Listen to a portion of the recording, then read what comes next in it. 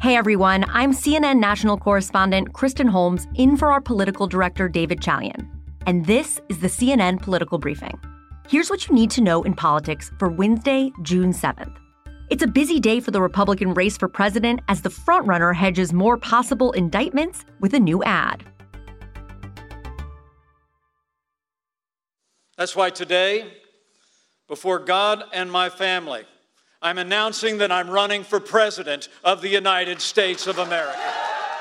That's former Vice President Mike Pence announcing his candidacy for president today in Iowa, where the GOP nominating process kicks off.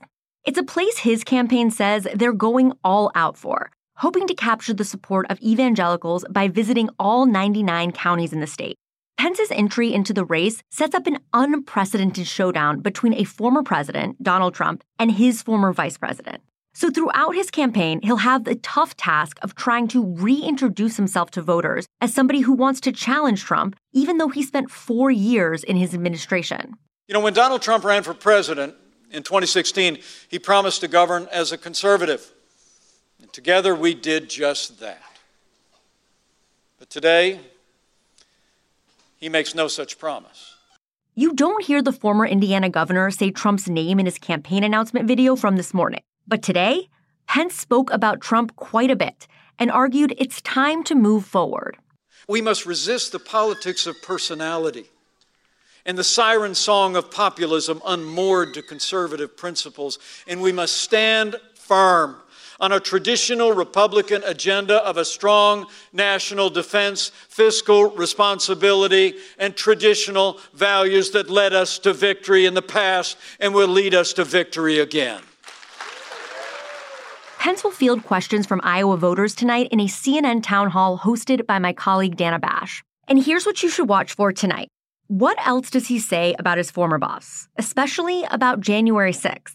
We know the loyalty between Pence and Trump faltered after the Capitol riot on January 6th, when Trump tried but failed to pressure Pence to throw out Electoral College votes from swing states for President Joe Biden.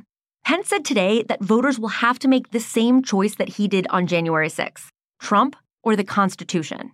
I believe that anyone who puts themselves over the Constitution should never be president of the United States. And anyone who asks someone else to put them over the Constitution should never be president of the United States again.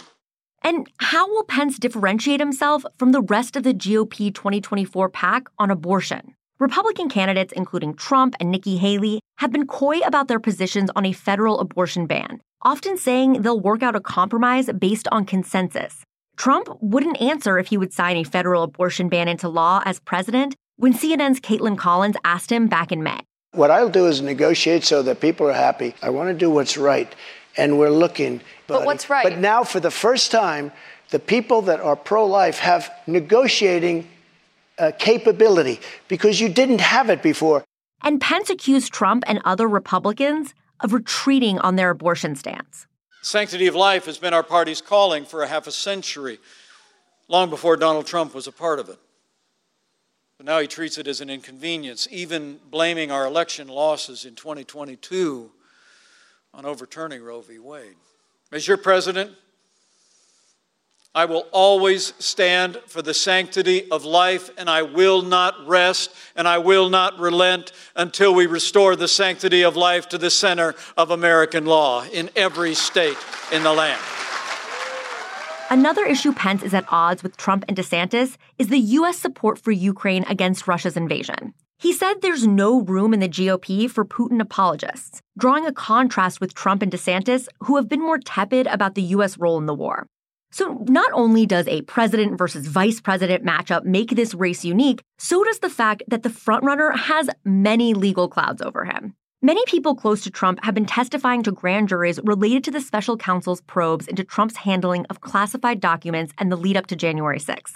And Trump's lawyers met with Justice Department officials on Monday. Another sign the special counsel's investigation into the handling of classified documents and possible obstruction appears to be nearing its final stages. And I've spoken to many people in Trump's orbit who tell me they're bracing for a potential indictments in the documents probe. One Trump advisor told me straight up they expect Trump will be indicted in this case. Trump's campaign released a new TV ad today arguing that Trump is being attacked and that the radical left are conspiring against him. Question for you. Just how far are the radical left and inside the Beltway bandits willing to go to stop him?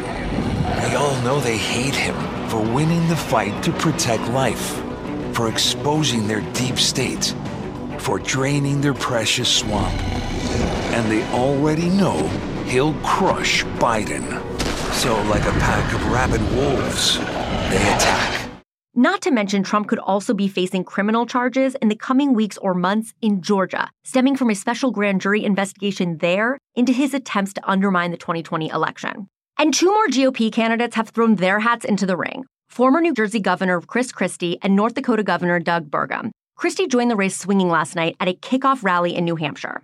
A lonely, self-consumed, self-serving mirror hog is not a leader. Of course, Christie was talking about Donald Trump, who he hasn't been a fan of for years, despite having been an advisor to Trump. Yesterday, he called out other Republican candidates for avoiding attacking him directly during his speech. Not one of them mentioned his name. They would say cute little things like, "We need new generational leadership."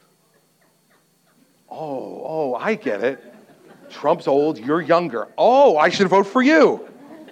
Or, we need a leader who looks forward, not backwards. Christie made it clear attacking Trump is a key part of his game plan. The reason I'm going after Trump is twofold. One, he deserves it. And two, it's the way to win. As you might expect, Trump responded negatively last night on his social media platform, Truth Social, calling it, quote, boring, and writing that Christie's speech, quote, rambled all over the place and nobody had a clue what he was talking about. For his part, Burgum positioned himself as a centrist during today's announcement. It shouldn't be a surprise that small-town values have guided me my entire life. Small-town values are at the core of America. And frankly, big cities could use more ideas and more values from small towns right now.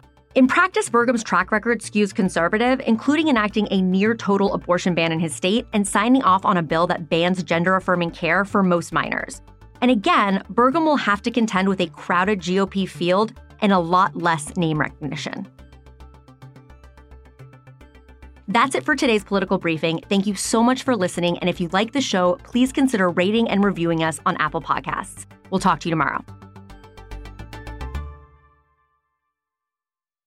Over 37,000 companies have already made the move to NetSuite. Backed by popular demand, NetSuite has extended its one-of-a-kind flexible financing program for a few more weeks. Head to netsuite.com/briefing. netsuite.com/briefing.